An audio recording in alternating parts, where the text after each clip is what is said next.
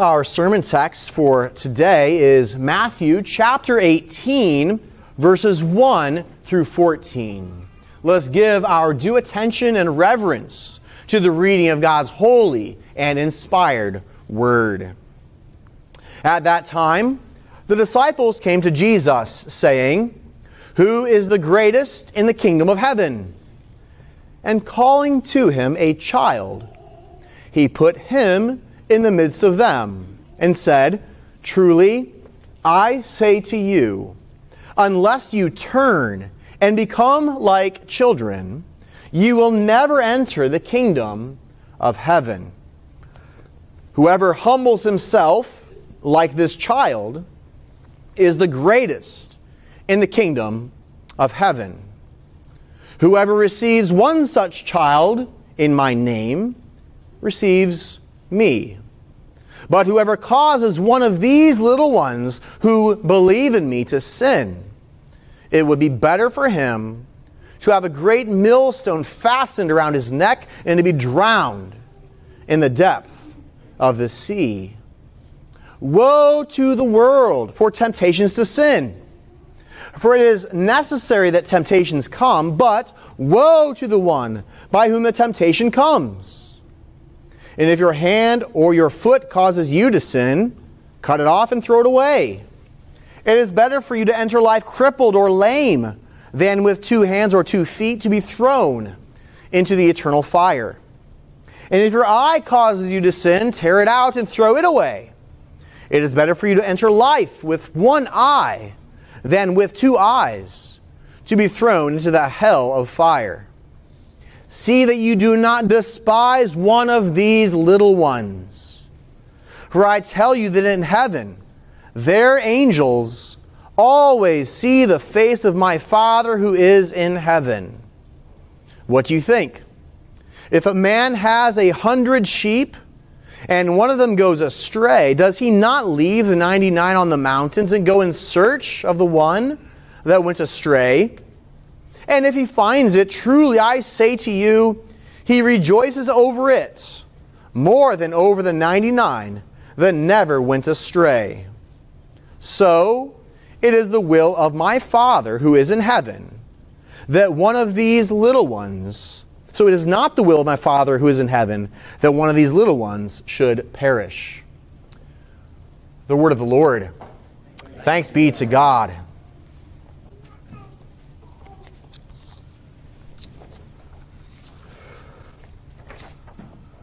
I don't know if you've ever had the chance to go cross-culture into a foreign community and to begin to live amongst a different people who do not share the values from which you come from.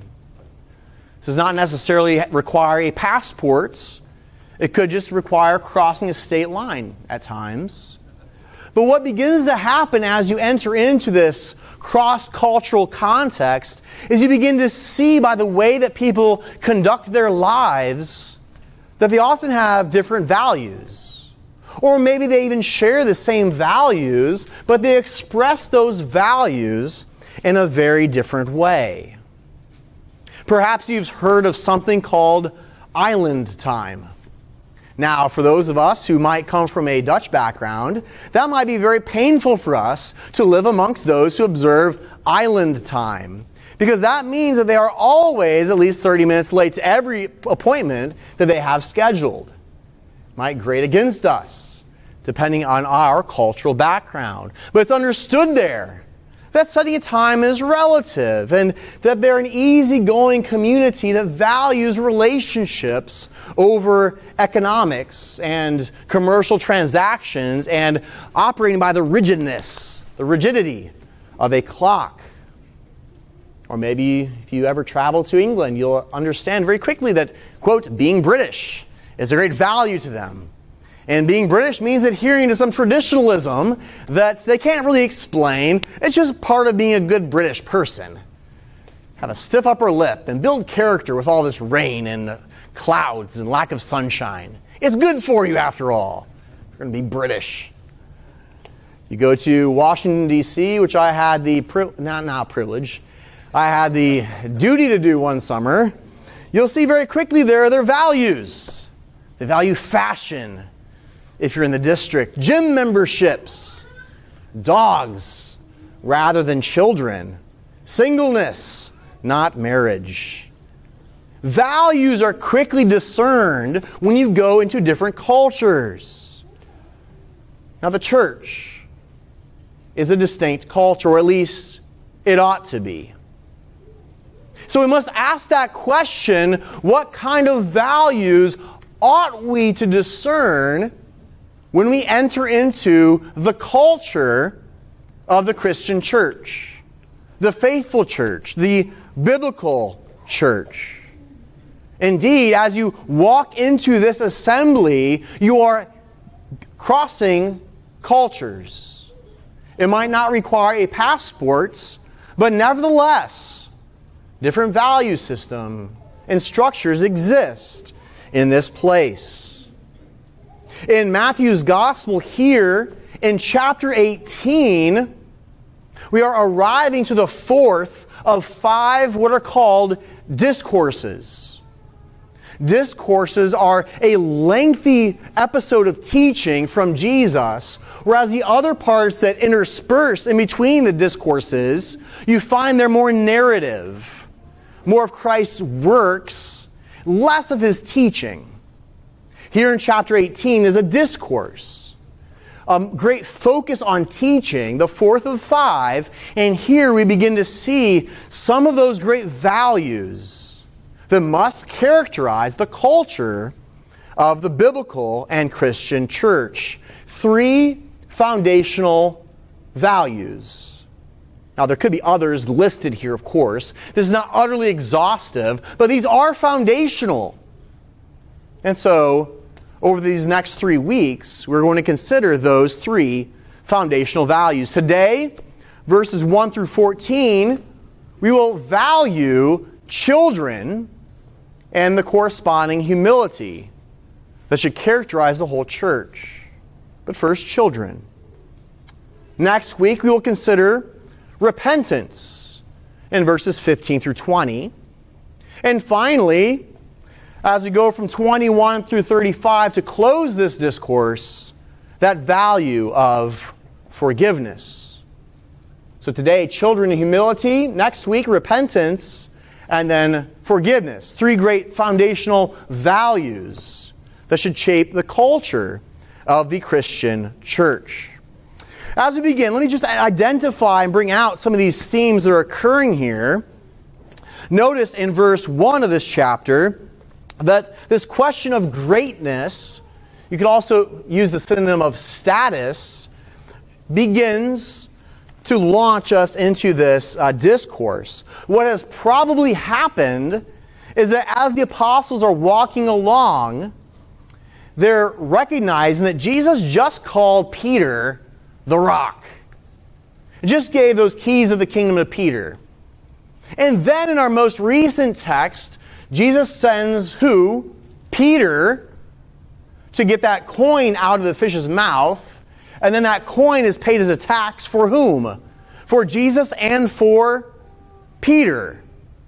So what's probably going on here is that the apostles are wondering and becoming worried that maybe Peter is the greatest in the kingdom, and they all want to sit at Christ's right hand and at His left hand. In very similar context in the other Gospels, we see James and John and their mother coming and saying, "Hey, could my sons be the greatest in your kingdom?" Having some arguments about this topic. Who is the greatest? They're beginning to jockey for position, to jockey for place within the cabinet of the coming president, you could say.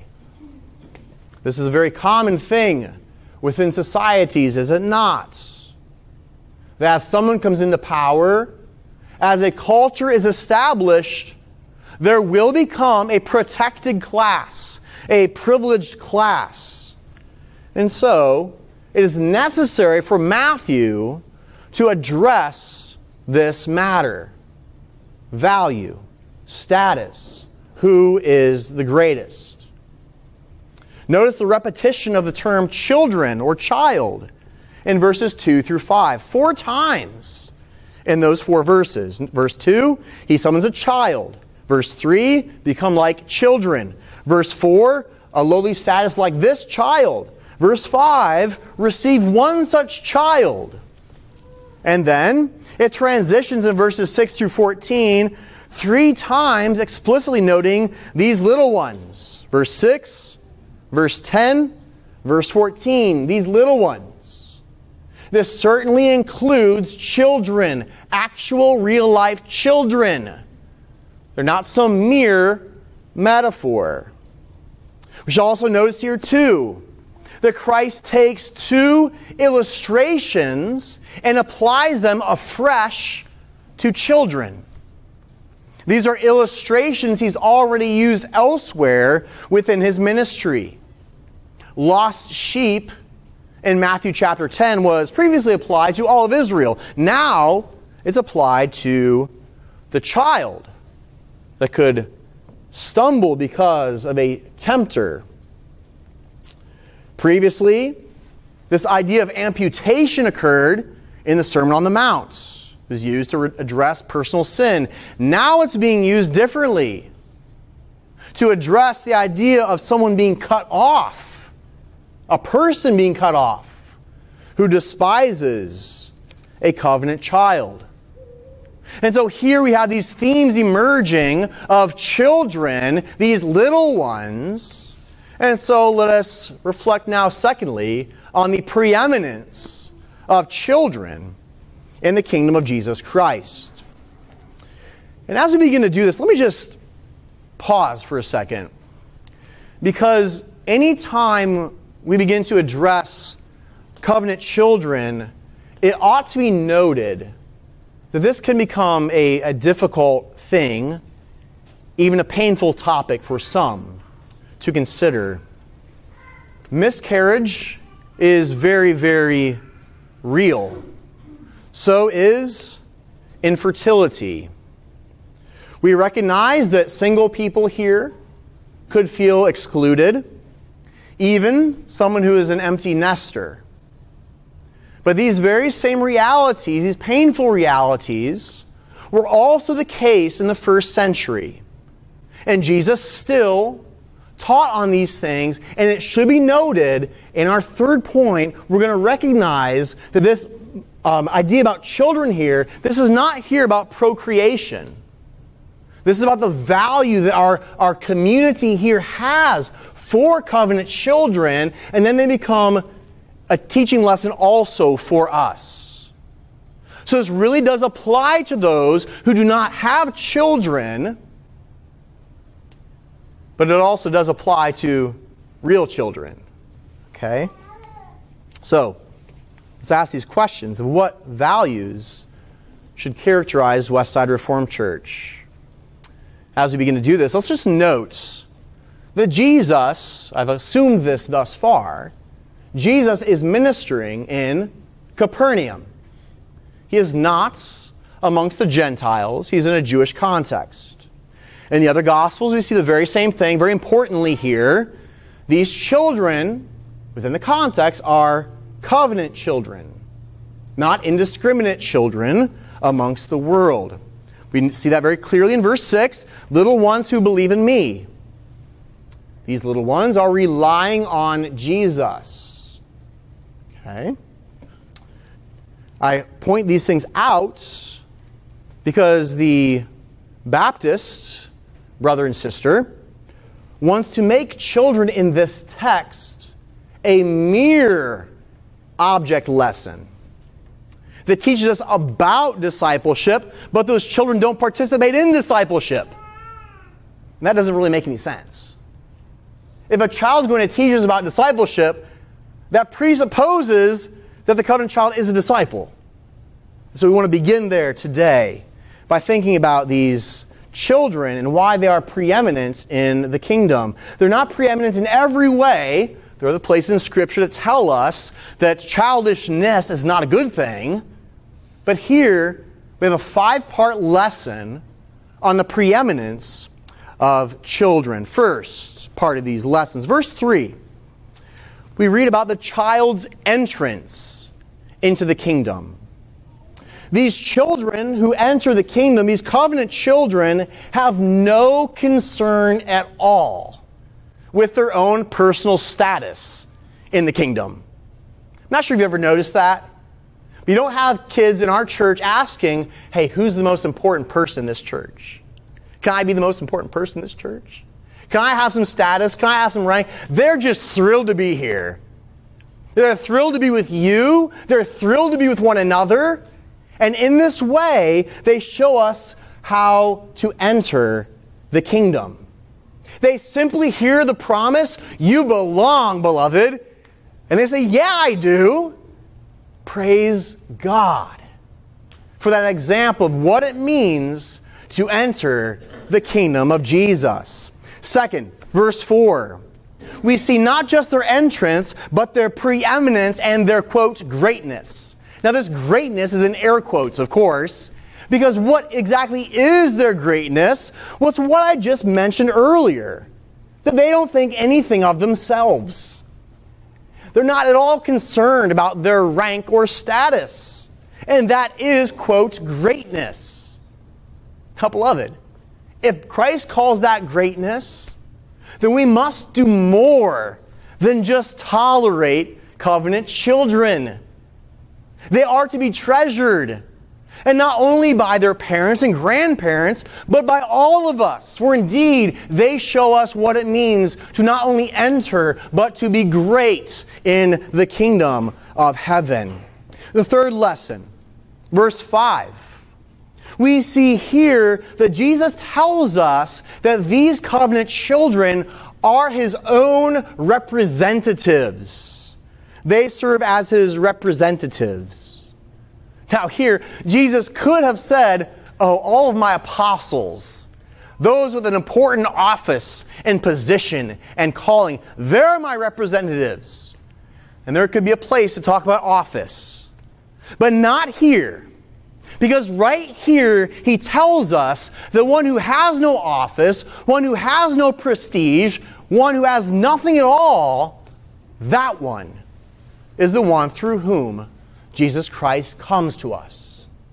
And this echoes something we see later in Matthew chapter 25, where Jesus talks about those who have fed the hungry Christian, who have clothed the naked Christian, who have met the Christian who is imprisoned in jail and cared for them, and told them that what you did for them, you did for Christ.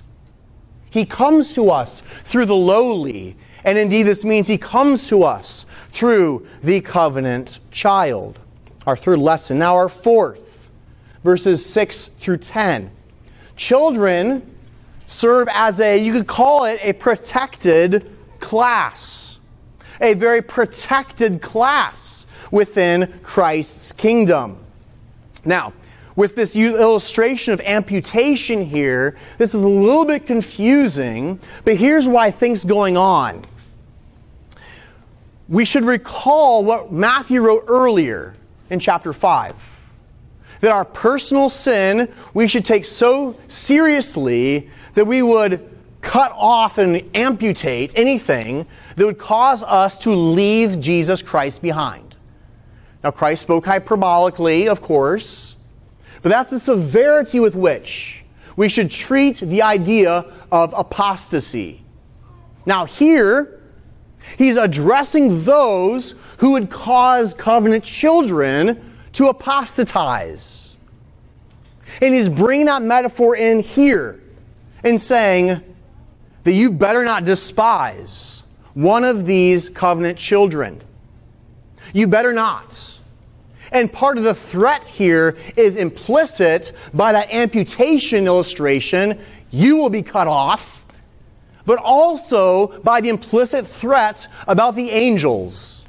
Now this is not some one-for-one guardian angel here, but saying that God has appointed His angels to serve as warrior protectors, especially for His covenant children. And those warrior protectors, they've got the ear of God the Father. Don't you dare despise them. Don't you dare cause them to stumble, because their warrior angels have the ear of the Father in heaven, and God will not let that go unpunished. Covenant children are a protected class. The final lesson. Children, verses 12 through 14, they are prized. They are prized. Again, this idea of a lost sheep is found elsewhere in this gospel and in others, but is brought to bear here to tell us about the covenant child. God prizes those children. He treasures those children. He values those children. And He will hunt them down by Christ through the Spirit to bring them back into the fold. If one is despised and lost, He will find it and bring it back.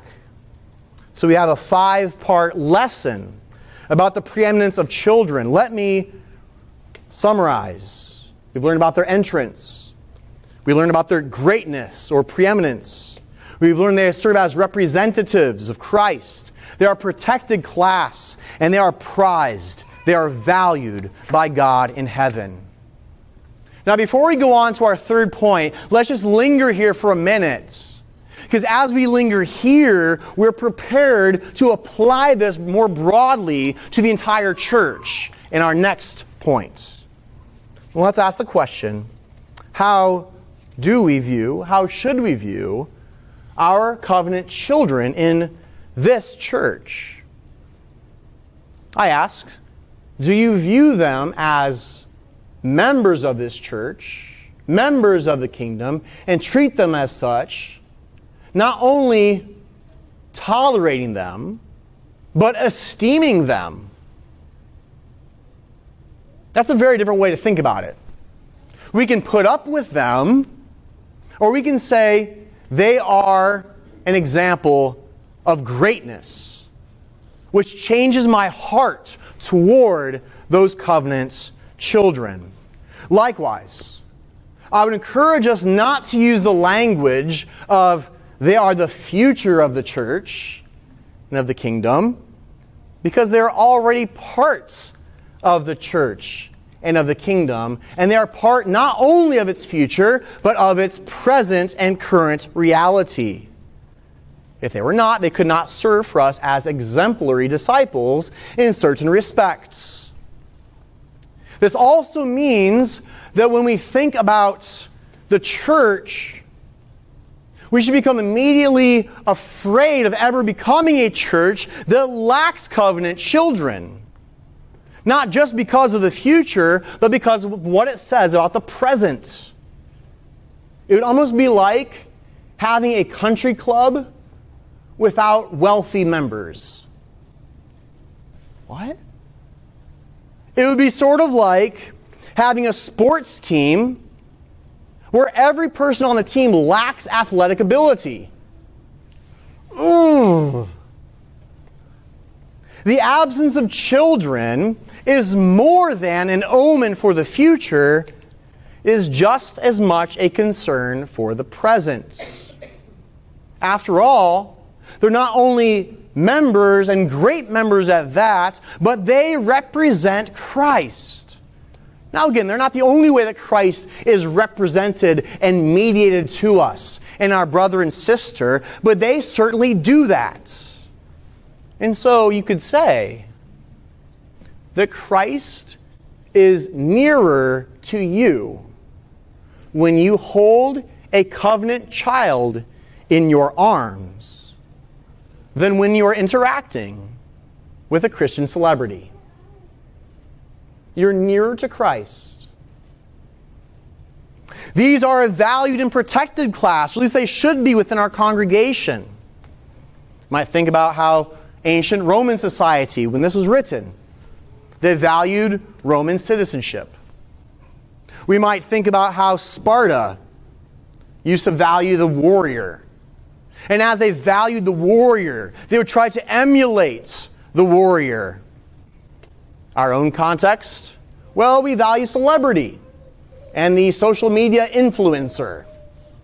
And so we begin to exalt them and try to emulate them. Everyone's going to have their TokTik or TikTok channel, whatever it's called, to be like their influencer. If we have a valued and protected class, it is the covenant child. Now, as we affirm this, I want to recognize that this is not the value of our surrounding society. Abortion is obviously an example here of the lack of value of children. We can also see this in the way that the birth rate has plummeted from 1800, when these things were beginning to be recorded. There's an average birth rate per woman of 7 children per mom, per woman. Now it's down to 1.6 in the last couple of years. And researchers note this is not because of increased financial pressures, but preference for creature comforts and careers. Now, to be clear, I'm not at all criticizing anyone who has one child or two or none. Not at all. There can be good and godly reasons to not have a huge family. Okay? There are also some for whom God has not willed to grant children. And these are part of God's providence. So we do not look down on those ever. We do not assume they're being ungodly. Nothing like that. No. What I'm pointing out here is that in our society, children are undervalued, and that can easily creep and seep into the culture of the church. If we value them over against the culture, that means we will do a better job of bearing with their struggles and their immaturity. This is going to happen in worship. And if we're going to do a better job of bearing with them and the noise that they make, how much easier will it be if we first value them more highly? Right? If you really love someone, if you really think they're amazing and great, if you see them as exemplary in some ways, well, you can do a better job of putting up with their shortcomings. So let's change our hearts, not just to tolerate, but to value and to prize. And indeed, we should begin to recognize that their gentle noise, I'm not talking about the temper tantrum here, but their gentle noise is actually complementary to the preaching of the Word. It's complementary to the worship of God. Do you think that the Jewish children were perfectly quiet all the time? No. There's a harmony that goes on with the gentle sound of children. And let's learn to treasure that. Let's learn to prize that rather than be distracted by it. And so as we think about having a future church home, we can ask certain questions. I'm not talking about a particular building here, even though we are today as in a vote. It just happens this is arriving now. But whatever building it is, we should ask the question, will it accommodate children? Will it show our value for children? Will they be nurtured within those confines? And will we do whatever is possible to exalt those great members whom God calls great? Likewise, mom and dad, this should give you encouragement in your home as you raise your covenant children. You have many mundane labors, feeding them, chasing them when they're running away from you, changing diapers, dealing with their various aspects of lowliness and humility that can be embarrassing to you. But understand, beloved Christian parents, that you who change diapers, you are closer to the glory of Christ than one who walks in the halls of the White House. This is also encouragement to you to nurture them. The Heavenly Father values their catechesis, and so ought we. This applies to our entire congregation. We should value this. We take vows at baptism to value this as a congregation, not just for the parents. And perhaps one day, if we have Sunday school classes, people will be clamoring to teach the children. For after all, the Sunday school teacher of small children, according to this text, is more highly treasured in heaven than the greatest seminary professor. Our second point, the preeminence of children. But now, third, a kingdom of little ones. We need to go beyond the covenant child, but we must not skip over them. We've considered them. Now we go to see how they shape the congregation, how they shape our culture, how it applies to the adult, because it must. Because Christ is also doing that here within this text. Elsewhere in chapter 10, He's already called His disciples little ones. So that should be reverberating in our ear as we think about this little one that Christ had before them. That is not only a covenant child, but a picture of true Christian discipleship for the adult. Now let us appreciate that important metaphor. Who ought to be welcome in this church? Who ought to enter in and be counted and numbered as one of us? Well, one who's humble. One who has no status. One who thinks nothing of him or herself. Such a one is not only welcomed, but actually great and should be heralded. Beloved, if you feel like you don't belong here, if you feel like this is not a place for you, it's actually the reverse. You most belong here. You are the highest member of this congregation. If your spiritual resume is empty, if you look at it and you say, I've got nothing to offer the Lord, I feel like I have nothing to offer my brothers and sisters, guess what? You are the most treasured of Christ. And you ought to be the most treasured from us.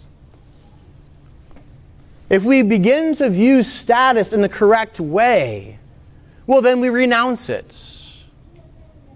We recognize that our entrance is one that does not come with a spiritual resume. It does not come with all of our skills and gifts. It does not come with everything I can offer to people around me. It comes because of what Christ offers. And then what I do for my brothers and sisters when I'm not even aware of it. I'm just trying to help out a little bit. You see, because baby gates are more appropriate to the kingdom of heaven than Lamborghinis, you who enter in as someone blue collar, you who enter in as someone working class, you who come in not having read the biggest systematic theologies, you are more than welcome. It's a place more for you than for anyone else. Jesus Christ, you see, has never wanted to associate with the rich and with the famous, but rather with the lowly ones, tax collectors and sinners, the little ones. Because God does not need our glory. He does not need your gifts. He does not need what you could bring to Him. We love to associate with those in society who are high up, because we feel like that rubs off on us a little bit. God is the opposite. The values of the world are turned upside down in the kingdom. He does not need our glory. And to highlight that, He welcomes the foolish, not the wise, the weak, not the strong, those who are nothing rather than the people who have everything. And so, beloved, recognize what this says about how our congregation ought to value one another. Not just the covenant child, but the one sitting beside you, the one sitting in front of you, the one sitting behind you, the one with whom you interact over a cup of coffee. May this value of the little one shape the kingdom of Jesus Christ as it is manifest here in this particular place.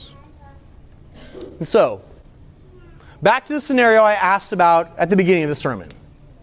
When you cross those cultural lines, what do we hope happens when a visitor comes to our church? What do we hope they perceive? Where do we hope they see a difference in the value system? Well, I hope they see many of the things that I've noted so far. That we treasure our covenant children. That we exalt the lowly. That we interact across socioeconomic lines. Differences in education. Differences in earthly skill. To care for those who are unlike us. And if someone walks in from the street, someone comes in who is poor, we do not neglect the widow's mite. Because, after all, the shape and value system of the kingdom, it has been most importantly shaped by our King, Jesus Christ, the Son of Man. He had no form about him, no majesty to commend himself. He had no beauty, but was despised, rejected, a man acquainted with sorrows and with grief. Whereas foxes have holes and birds of the air have nests, the Son of Man had nowhere to lay his head. Indeed, he was so rejected and humble and lowly, a little one in this age, that he was crucified with criminals. He came to serve, not to be served, but to serve, and to give his life as a ransom for many. And beloved, that is our hope today. The King who gave up everything. The King who came for the tax collector and sinner. The King who exalts the child. The King who shows himself in his work that the values of this world are turned upside down. It is in that we hope. It is in that we cast ourselves. And it is in our King that we begin to see how this manifestation of his kingdom ought to look. May this be a kingdom filled with little ones. Amen.